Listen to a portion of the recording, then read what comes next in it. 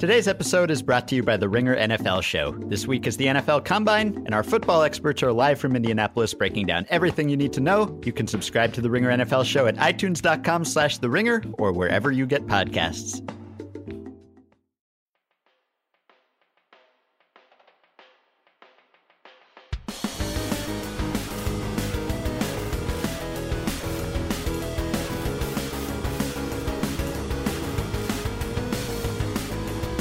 Hello and welcome to Achievement Oriented, The Ringer's official gaming podcast. I am Jason Concepcion, a staff writer at The Ringer, and hunkered down in his Manhattan apartment with a virulent case of mono, it's Benjamin Lindbergh. If only I could craft an antidote to my illness.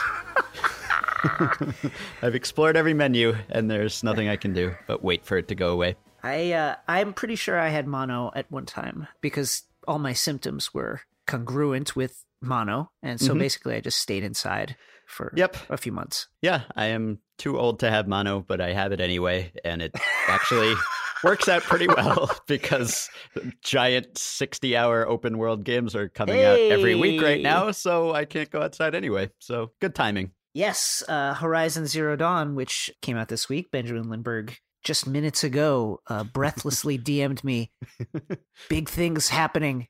I think I know what Zero Dawn was. It took me, I don't know how many hours I've put into this game, but enough that it feels like it should be over. Just kind of my internal clock that tells me how close I am to the end of a video game. But my clock is off because I went into the menu, looked at the completion percentage, and it says 36.12%, which, by the way, if your completion percentage goes out to 2 decimal places, I feel like that's a bad sign. It means there's too much stuff to do in your game. Anyway, I'm enjoying it. We're going to talk about Horizon Zero Dawn because we've both been playing it. That'll be the first half of this episode. Later in the episode, we're going to talk to Luke Plunkett from Kotaku about Resident Evil 7 and about being scared of video games. I freely admit I am a video game wuss. So is Luke. We're going to have him on to talk about what scares us in video games and why they scare us in different ways than other entertainment media. And we should say that we unlocked a new area of our personal podcast map. We're progressing up the skill tree. We have our own channel now. Lots of people have asked us if they could subscribe to Achievement Oriented. Now they can. You can find us on iTunes. You can find us on Twitter at Achievement Pod, where we'll tweet out all the episodes and what we're planning to talk to. And I don't know, maybe you'll make some jokes. You're good at Twitter. You should follow us there for updates and subscribe on iTunes and rate and review us so that other people know it's a good show and they should listen to it. Please, before they cancel us. Right.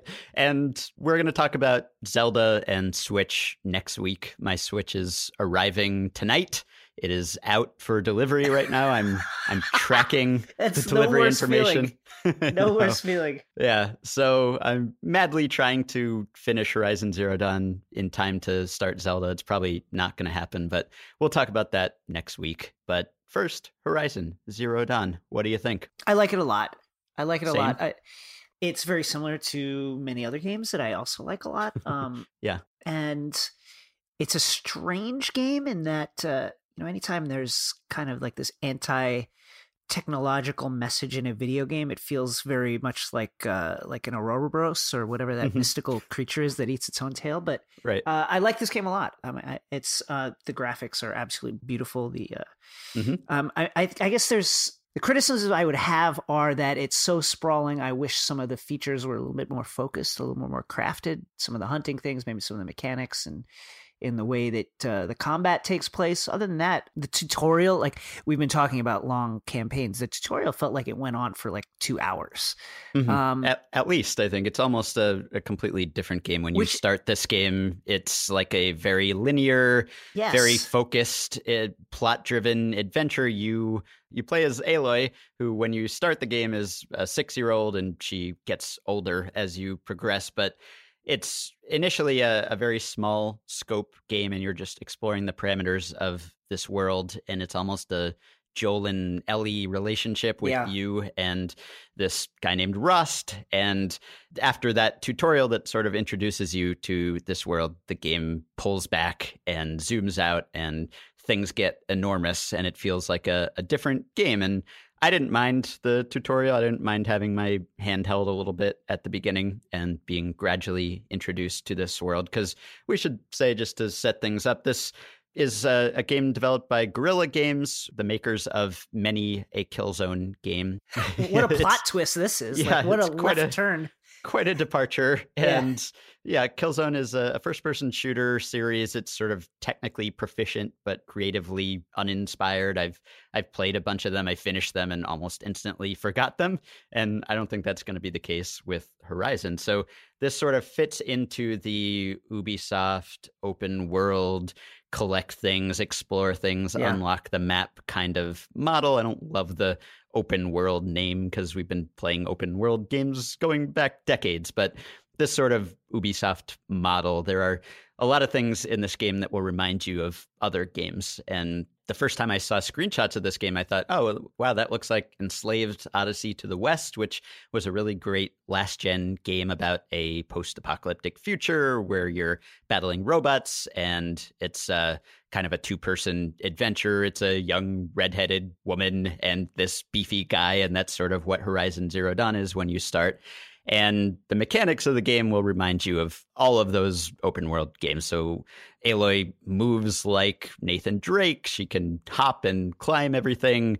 You unlock the map in a kind of Shadows of Mordor, Assassin's Creed sense, and you progress and you gradually move on to bigger and bigger areas. And Far Cry Primal, you've mentioned to me, is a big touchstone here. A lot of this game has reminded you of that. But I will say that for all the things that it reminds me of and all of the stories it's clearly inspired by and some of the plot twists you'll see coming just because we've seen similar beats in other games and stories before, I never really thought, oh, that game did this thing better than Horizon. I usually thought this is better, or this is just as good as it was, or this is an interesting new spin on that kind of mechanic. I will say I was ready to hate the lore and hate the story, and I don't.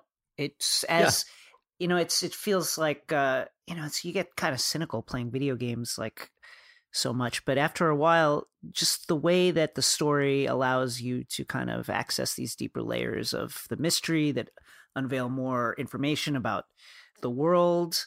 Mm-hmm. It's quite entrancing, like there's the way the game mechanically doles out these mysteries to you is really effective. I didn't want to like it as much as I did, and I really like it. Yeah, and we won't spoil anything. This game has only been out for a few days, so you can listen without worry. But you're right, it's just a progression of mysteries. You start out wondering, who is this person? She's banished from her tribe, and so is her companion. What did they do to get banished? Who are her parents? And then gradually the scope expands, and you wonder, how did this world come to be like this? What happened to the old civilization whose bones are sort of scattered all over the environment? And it's an exploration game. It's also a game with a really, I think, well-implemented combat system. And that's one of the highlights of this game for me, is the landscape is littered with these mechanical creatures that resemble dinosaurs or beasts of various sorts. And so you hunt them, and it's almost a monster hunter kind of style thing where you can analyze them and you can see what their weaknesses are. And every beast you encounter has a different weak point, and you can take them down in different ways. And so as you traverse this environment, which is beautiful, by the way, and we'll get to that in a second, beautiful. But you constantly encounter these creatures, and you have to determine how you're going to approach them. Every battle plays out differently. You can do a stealth approach. You can just run and gun or run and bow and arrow, really, or you can do it tactically. You'll come across these creatures attacking each other. It just feels very organic. And as you go, you keep unlocking skills, and you can approach battles in different ways. And I don't know that even as far as I am into the game, I have fully mastered the combat system, because there are a lot of wrinkles to it, and you'll switch weapons, and you'll kind of buff your stats basically by shocking a creature or setting it on fire, and then you'll do a secondary attack and weaken it further, and then you'll move in for the kill. But it can be exhilarating at times. I've had some boss battles that I just barely escaped from, and pulse was pounding at the conclusion. Yeah, for me, the combat, I'm picky about combat. I think for me, the combat, it is quite good. The criticism I would have of any third-person game that features a very mobile character and that sometimes you just jump into things that you don't know are there or don't know where they are because you're trying to dodge this gigantic dinosaur that's bearing down on you. I will say one thing I really enjoy is I think the stealth features of this game are wonderful. I mean, some of them are it's a little ridiculous that you can like at times stealth kill a dinosaur like right next to its dinosaur buddy and the other dinosaur like has no idea what just happened. But the graphics and the way that kind of works together with the stealth mechanic, you crouch in this high grass and the grass blows, in the winds with this kind of reactive weather patterns. And you can almost feel the stalks of like this high grass, like on your skin. It's like, it is just fantastic. Like sometimes I'll just sit there and just watch these dinosaurs, especially at night when their lights kind of pick up the particles and the fog in the night air. It's just an amazing game to look at. I mean, you could just stare at it for a long time. It's like this game, World at War and I guess Uncharted 4. It's some of those breathtaking graphics in games that I've seen in a while. Just amazing games to look at. Yeah, definitely. We talked in our stealth episode about my distaste for that genre or my unease with it. And basically, I want to have clear audio visual feedback about whether I am hidden, whether I'm being detected. And this game does really well with that. You always know whether you are being sneaky or not. And you're right. It's when we talked about Battlefield 1, we were raving about the smoke effects and the fog effects. And it's the same thing here where there will just be these hazes that move in, or you'll see the moon shining through the clouds, and it'll just be this moment that really makes you stop and appreciate it. And this game almost makes me happy that there's a photo mode. I never take photos in any video game. I never really take photos in real life for that matter, but I almost wanted to in this game just because it's kind of a combination of the technical feat, which I think in the last Killzone game, Killzone Shadowfall, there were really varied environments, and you'd go from like an ice environment to a jungle environment. And they really carried that over into this game where the map is enormous, but if you go to a high point, you can see so far. You can see, if you're in a desert environment, you can see snow-capped mountains in the distance, or you can see a forest in the distance. And you know that you can walk to those things and it won't take that long. Like, I don't know what's going on geologically in this world, but you move from one climate to another very quickly. And later in the game, I think you find out why that is. But just visually, it's striking. It really makes it feel like a vibrant world. One thing I really enjoyed, and it's a small thing, but it's these kind of small things makes you wonder why this hasn't been done, or why this isn't done more often, is you can adjust the HUD. You can totally customize it to where, you can make it so that information appears when it's needed, either when let's say you're going to switch weapons or switch items, or when a quest is activated. So most of the time you can have a very, very clean screen, very clean look, just staring at at nature or whatever landscape you're looking at. It's really immersive and it's really, really cool.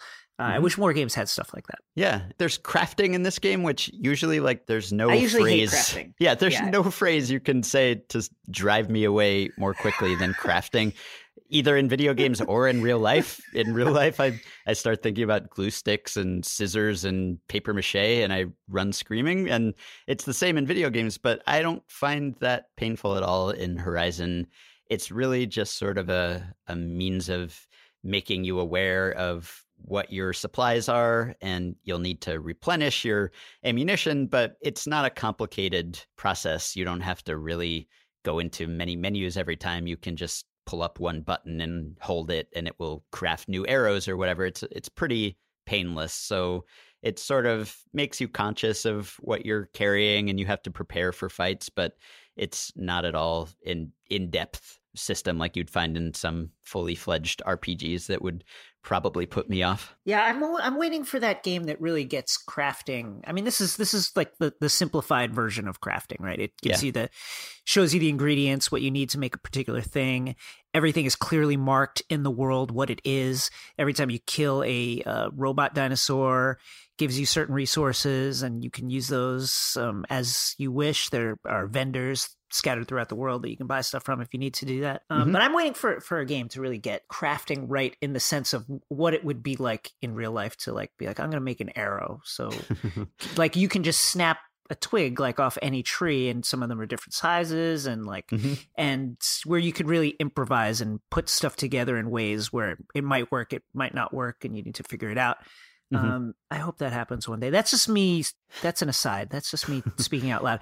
I usually do hate crafting as well, but this is they make it as simple as it can possibly be in this game. Yeah, and if you're wary of diving into this thing because you've been playing other games like it and you know it's going to take all your time and you've just had enough of these mechanics, I just think there's enough originality here that you won't mind it. It's a fresh take on all of those things. So if you're sick of climbing towers in Shadows of Mordor or Assassin's Creed to unlock parts of the map, and there are 30 of them on every section of the map, well, in this game, there are really only a handful, and they're not just static towers. They are giant Brontosaurus-like dinosaurs that you have to scale in different ways, and it's a new challenge every time, and it's much better looking, and it's much more dynamic, and that's just an example of how this game kind of takes those conventions but puts a new fresh coat of paint on it so that you don't feel like you're playing the same old thing. And if you're tired of the same gruff action hero protagonist, Aloy is a refreshing change. She is a very capable, independent young woman. This is a world populated by people of every race and color and creed. So just in terms of the protagonist you're spending all this time with, it's a nice change from the silent male assassin model.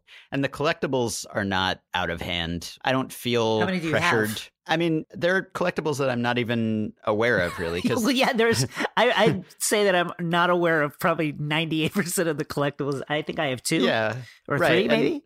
And that's okay. And the game doesn't really force that on you. Like, it's not going to be like collecting feathers or whatever in Assassin's Creed where they're just littered everywhere and they're cluttering the map. Like, they're there. You can go exploring for them.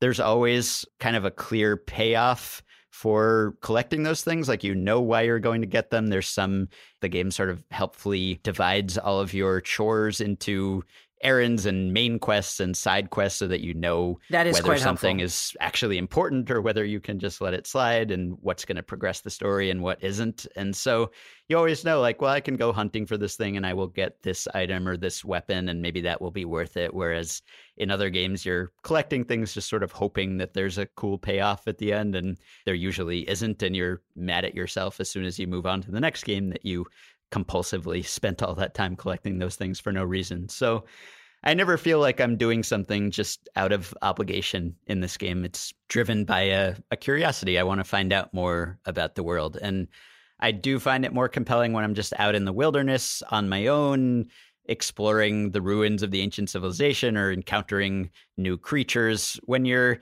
in the cities and you're fighting humans or you're doing human-driven stories that are kind of tangential to the main plot and the mysteries, that can drag a bit, I find. But that's when you really feel like I've done this. This is what I've done before. It's really when you're out in the wild and the dinosaurs are grazing.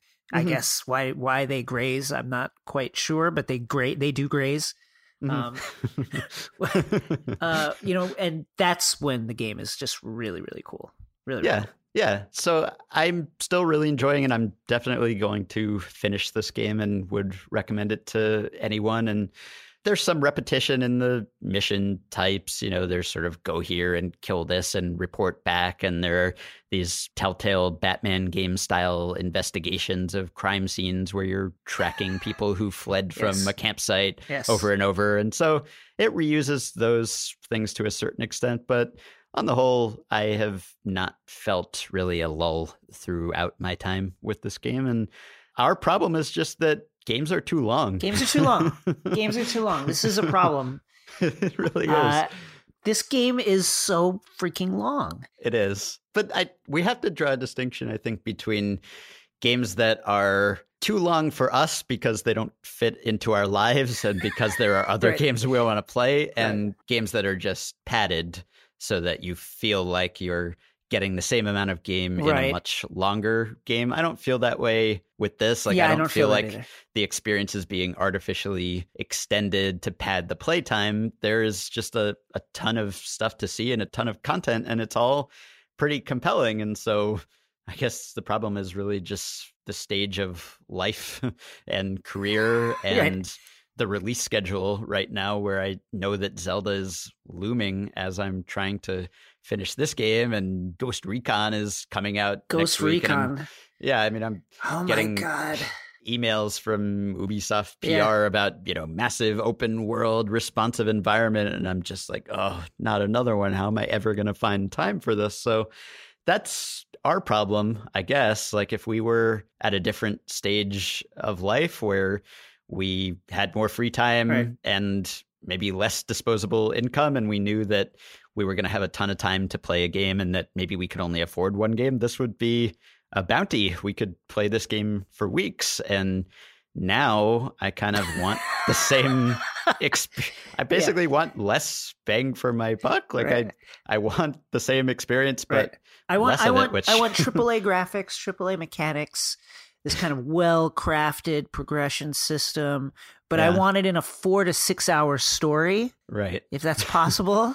And maybe a multiplayer thing, but it's not like super important because I have my multiplayer games. Yeah, it's like I wish that would happen, but and I don't know if that makes economic sense for developers if you're going to go to all the trouble of making this engine and designing these creatures and building this world. Obviously, you want to fill it up with stuff, and other people who want a really long game will complain if they spend $60 on a AAA game and then they're finished in 5 hours, whereas that's kind of what I crave. But again, that's our problem, I think, more so than Horizon's problem. Here's an interesting thought problem. Is it possible to finish, let's say, every AAA / popular medium indie game that is released in a single year? Is it possible to finish, not to 100%, but just like the main quests? Like the year Witcher was released, I think. What else came out? Like, could you have finished all of Witcher and Metal Gear and... did you finish Final Fantasy? No, I've been waiting. I've been waiting because they're updating it and they're tweaking it constantly, which gives me an excuse to wait. Like, maybe if I wait, it'll be a better experience. But that's my rationalization for why I don't have to finish that right now and I can move on to something else. So I don't think you could while having a life and a career. I don't think you could do it. Stop playing basketball for a little while, guys. Stop doing everything else. Get mono. Gets healthy. Get mono. Stop the world. Stop the internet until we can finish Horizon Zero Dawn. I'm at 18%. I don't know how many hours I've sunk into this thing, but I think I'm more than halfway through it, at least not in terms of completion percentage, but in terms of plot. But I'm looking forward to the rest. I'm still compelled to play. But I'm going to grind down the main missions life is weekend. Not long enough. It is not. All right. This segment is long enough now. We can stop talking about Horizon Zero Dawn. Again, we're both liking it. If you have a PS4, that's the only option to play this game currently. So if you have one, we recommend it. And we will be right back after a quick break to talk to Luke Plunkett about being afraid. Some people still don't get podcasts, what's out there and how to listen. You can help change that with one click. Right now, think of someone you care about. What podcast would they really love? Got it? Now do it. Hit the share button on the bottom left of your screen. If they don't know how to listen, offer to show them how. And tell us what you shared with the hashtag Tripod. That's TRYPod. Thanks for spreading the word.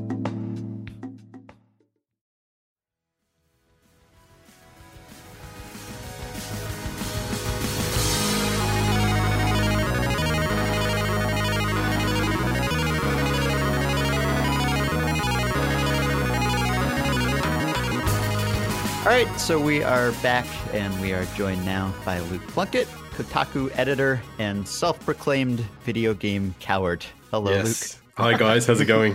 It's going okay. And you wrote a couple of years ago in a piece at Kotaku that sometimes you feel like you're the only person on the internet who literally cannot play a scary video game. And you are not. Let me assure you, you are talking to at least one other such person right now. And I wanted to explore the dimensions of your video game fear, because I know that you were recently attempting to play Resident Evil 7, so you are a braver man than I. Just I think attempt is being very generous for how far I got in that game before I threw it out the window. So wait, how far did you get? You got in the house, I would assume. I got in the house. I got to the part where the dad cuts your leg off and then you kind of stitch it back on. That's not bad.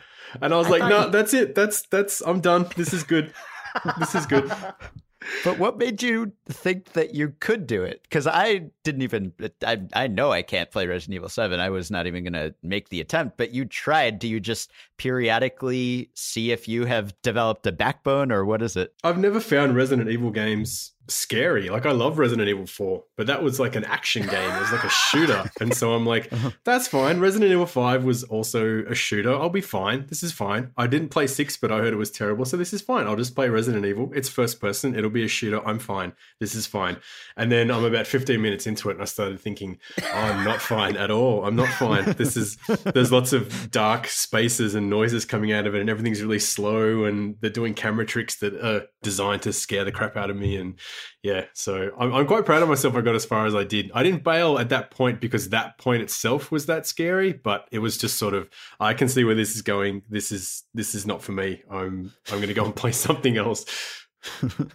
So what have you tried to cope with this fear? Because your colleague Kirk Hamilton wrote a list of tips for people playing Resident Evil 7 or horror games in general, for people who are scared by those games to get by. And you tweeted a picture of yourself playing basically your setup in broad daylight. So what are your workarounds? How do you try to trick yourself into playing one of these games? I don't play these games. That's how I trick myself. That's about the extent of it. I found none of that stuff works for me. I think the thing that I found writing that piece originally for Alien Isolation, because I had a similar problem with that game, is that it doesn't matter if I've got the sound turned down, if I've got the lights on, if the window's open, what time of day it is. None of that sort of mattered, because video games are sort of so, especially those kind of first-person games, they're so immersive that I kind of tune out the external factors anyway. So none of that sort of stuff ever seemed to work for me. So I don't cope. I don't try and cope. I just accept I have personal limitations, and I play video games accordingly. Where did this particular phobia originate? Was there a moment, was there a game where you were like, oh man, I can't do scary games? Or was it, did you start with the movies? I don't watch horror movies, so it's related. And I think one of the things of sort of being in the job that I'm in now, and sort of in a position to sort of try and put my feelings down on paper, sort of help me self-diagnose some of my issues with horror stuff. And I think what I wrote in the Alien Isolation and Resident Evil post was that I just don't get that. You know, a lot of people I know sort of get that rush, that sort of this sort of euphoric feeling from watching a horror movie or playing a horror game, where there's some body chemical thing going on where they'll feel scared, and then they'll get this rush of adrenaline, and then that'll make them feel great and exciting and stuff. And I just never get that. I get the dread and I get the sort of negative side effects, and I never get the payoff. I never get this is great. I just get the bad stuff, and it really sucks. The first time I really noticed it, was Half-Life. Oh. There's a sequence in not the whole game. There's just one part of Half-Life where you have to jump under the water, and there's that piranha shark thing sort of, and the water's really cloudy, so you can't see it, and eventually it just comes out of nowhere, and it can kill you in a couple of bites. And I had serious problems getting past that part in the game, and that's the first thing I can remember. Sort of feeling like, oh man, I'm having serious bodily issues finishing a video game and doing this. And that similar feeling has cut, like Assassin's Creed 4. I had the exact same problem with the diving sequences where you go underwater and there's sharks. I couldn't do it. I don't really have like a phobia of sharks, but there's something about the way the camera works in those sort of situations, and how something's coming out at you from nowhere and sort of leaving you on the edge of your seat the whole time. I was like, nope, can't do this. So I actually would sometimes get my wife to help me do the diving parts of those games, because I'm like, I would just hide in a wreck till I ran out of air, because I couldn't do it. It strikes me now that there are a number of sequences, and probably in some very famous games, that I now wonder if you could have done. Did you ever Did you play Halo? Did you what about the flood level on Halo?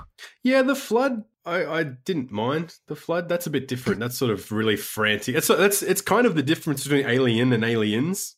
Is sort of how I and you're heavily armed the whole time. Yeah, they're just sort of coming at you relentlessly. There's nothing sort of really unknown and scary about that. You know, I'm sure there'll be a psychologist listening to this somewhere diagnosing me as having a fear of the unknown, but because it's always something coming out at me from somewhere I'm not expecting. But yeah, the flood were fine. I'm trying to think of other notable sort of big games where I've had those issues, and I really think it's the Assassin's Creed sharks and the Half-Life shark thing are probably two. What about Fear? The first Fear had some notable jump scares and that like really scary little girl.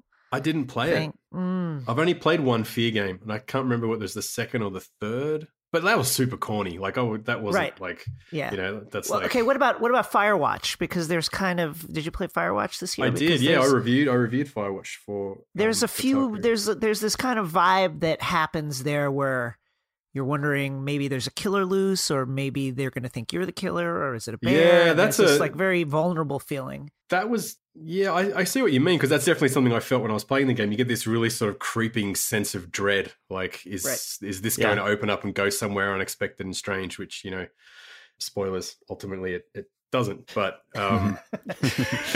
skip 5 seconds for that bit. And then I never had a problem with that, though, I guess for the same reason, because that wasn't something just coming. It's not like you're walking down the steps of the watchtower and suddenly a bear jumps out from underneath you and bites your leg off or something. That was something sort of more of a narrative slow burn than sort of a more action-based sort of instant thing that might instantly kill me at any time.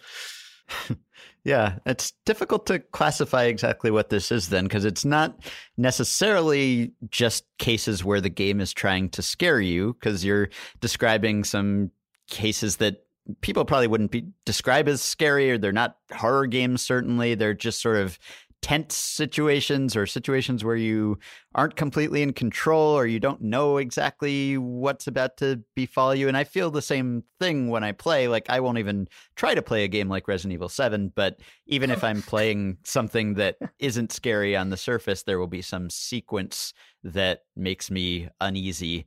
And it's hard to see it coming, and it's kind of hard to describe exactly what fits the parameters of something that will scare me or not. It makes you wonder if everybody has their own little niche fears and uncertainties. Like, are there people playing sports games or strategy games,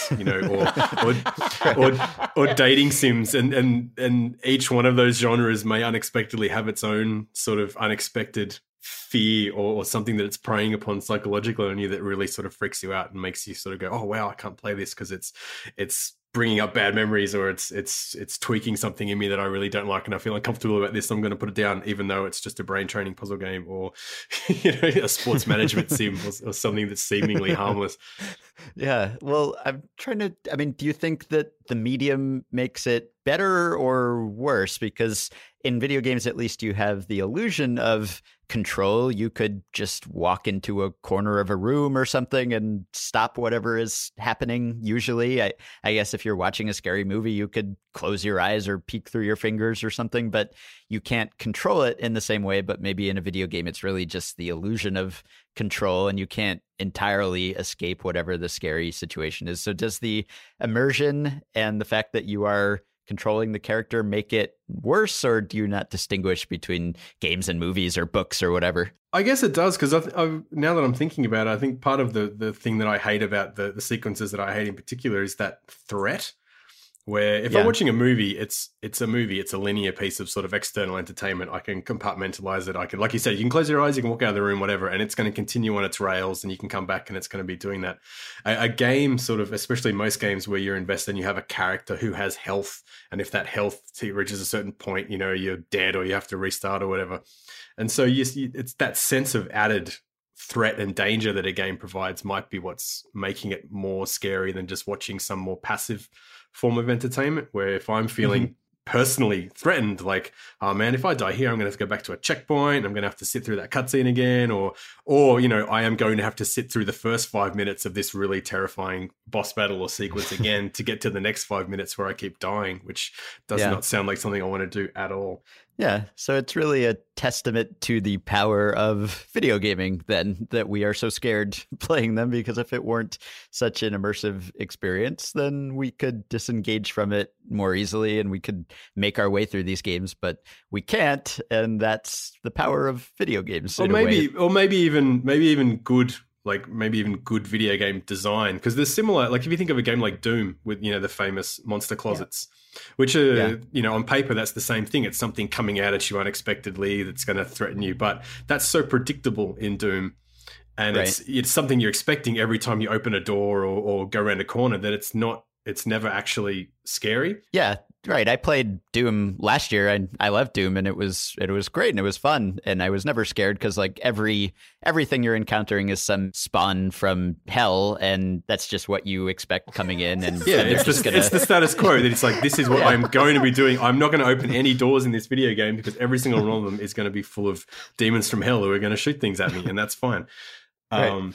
But yeah, it's more the ability of a designer to sort of be able to create an experience where you are not seeing what's coming. And so it's like, fine, I know Alien Isolation, it's a horror game, but that might still tempt you into, okay, I'm going to walk down this bit and this bit might be fine or it might not be fine. And it's that uncertainty that is probably testament to the good video game design in itself, that it may not be games themselves that are scarier, but a good scary video game is scarier than, a movie or a TV show or something like that. Alien Isolation, I think, one of the things that game really did well, and it's a very imperfect game, but I think one of the things it really did well was this feeling of vulnerability where, one of the mechanics is the alien shows up and you've just got to hide and just be extremely quiet and hope it doesn't smell you or whatever, sense you somehow as you cower like in a footlocker. How does what are the things that create that feeling of vulnerability for you in a game?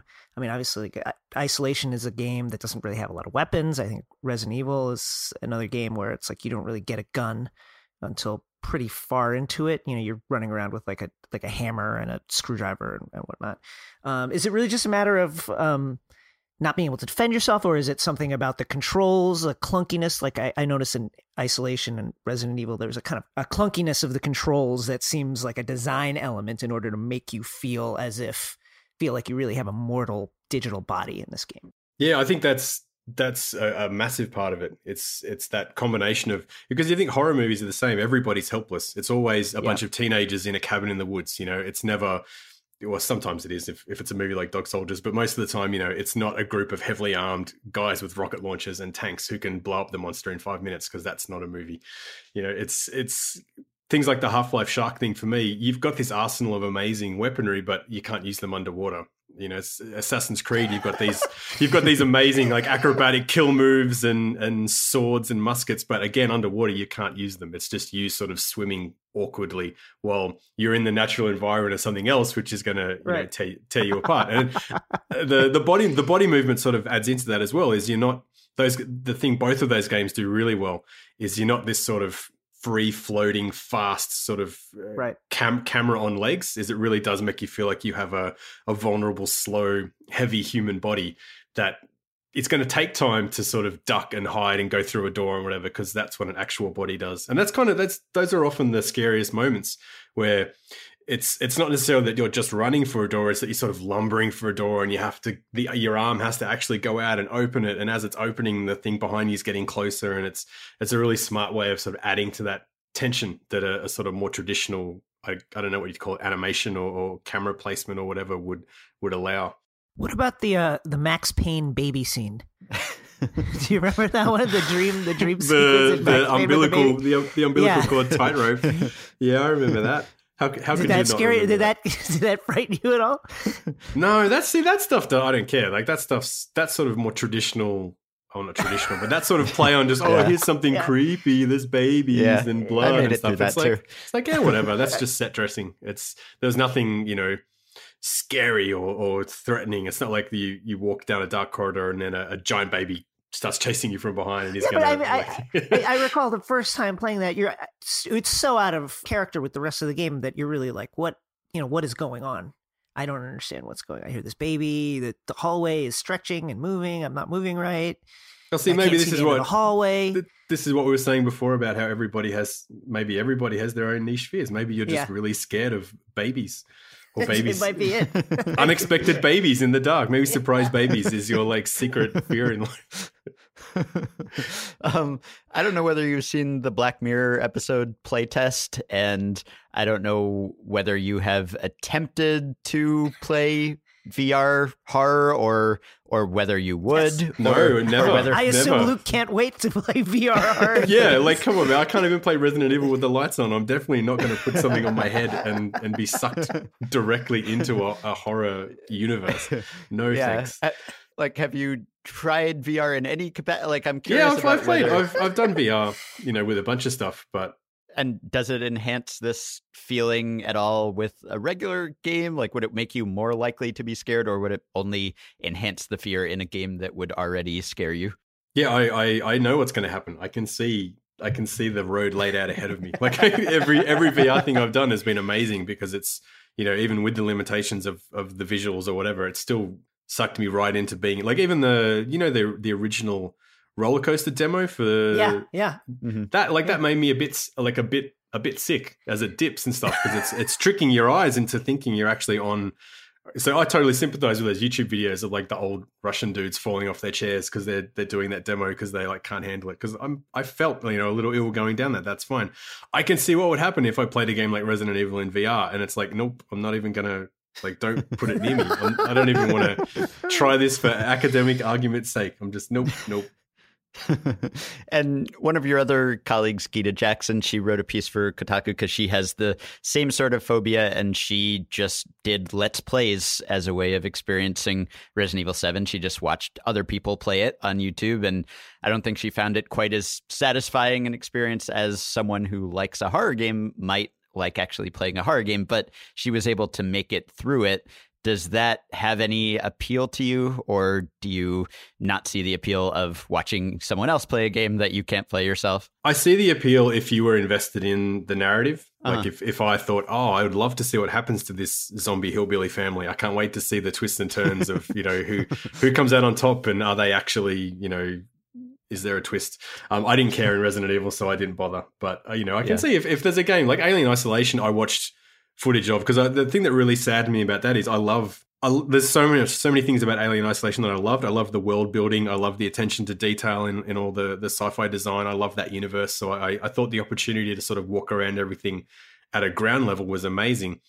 And then I just couldn't handle the actual core component of the game. So I didn't actually get to experience much of that. But I've seen through watching, I didn't sit and watch through the whole story, but I have seen other YouTube videos of other parts of Isolation where I'm like, oh man, that was cool. I wish I'd got that far because I could have walked around and pressed play on that tape player or looked on that piece of poster design or something else. So yeah, I can see that.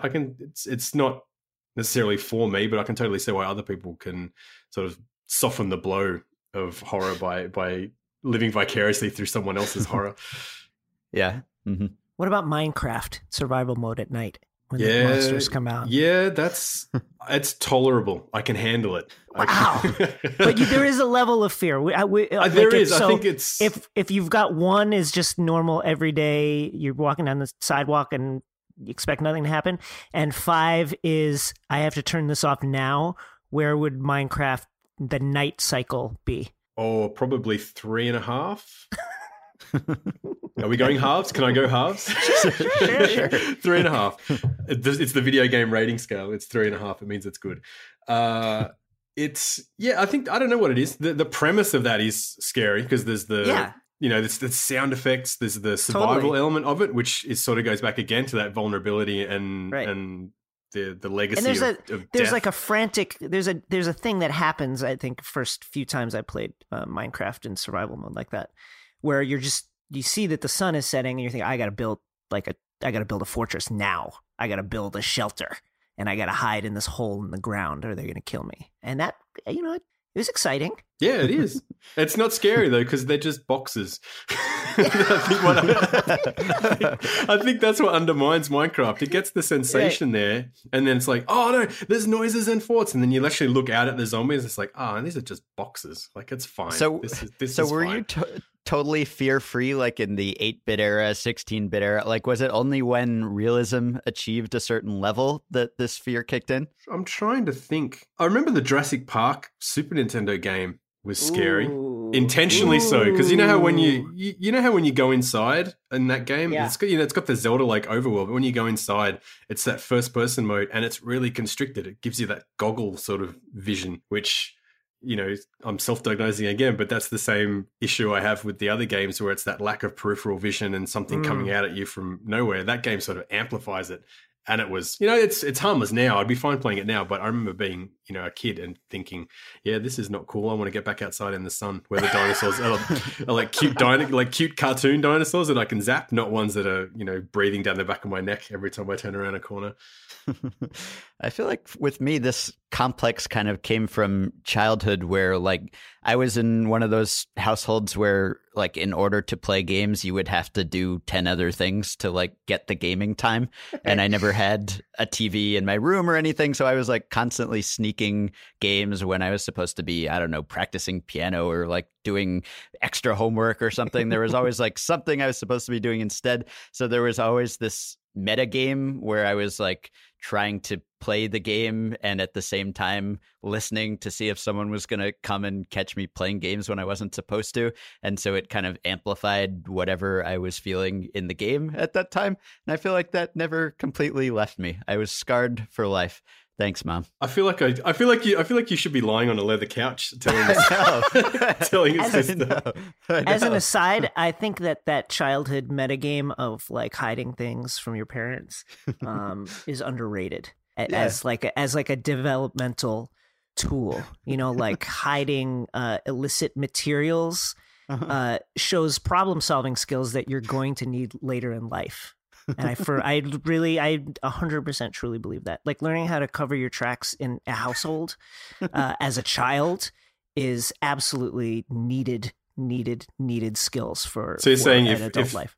So if someone like, if there's the famous Miyamoto inspiration for Zelda is, playing outside near his house, he's saying other people's inspiration can be making sure their parents never found the cigarettes at the bottom of their underpants.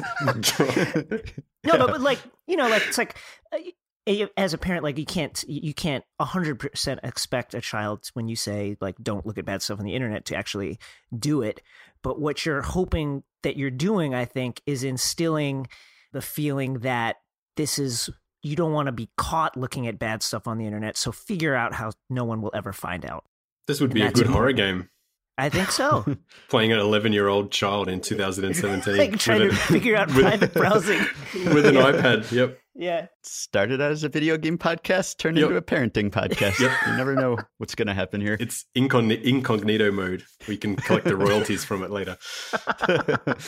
All right. Luke, you're in Canberra, right? Australia? I am, yes. Yeah.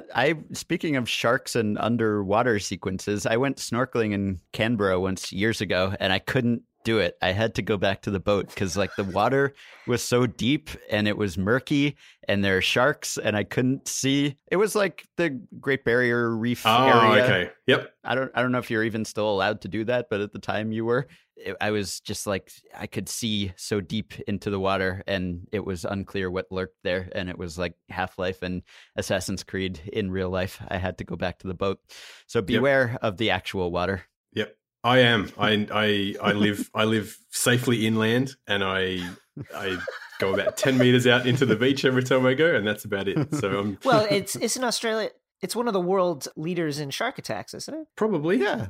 I don't know that, but I'll say sure. There's a lot of water. There's a lot of sharks in that water.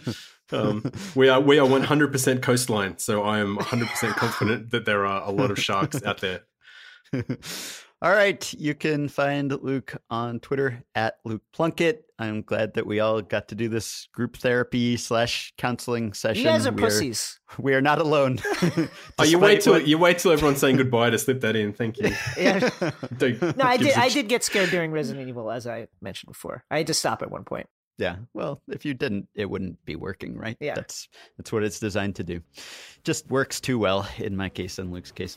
All right. Thanks, Luke.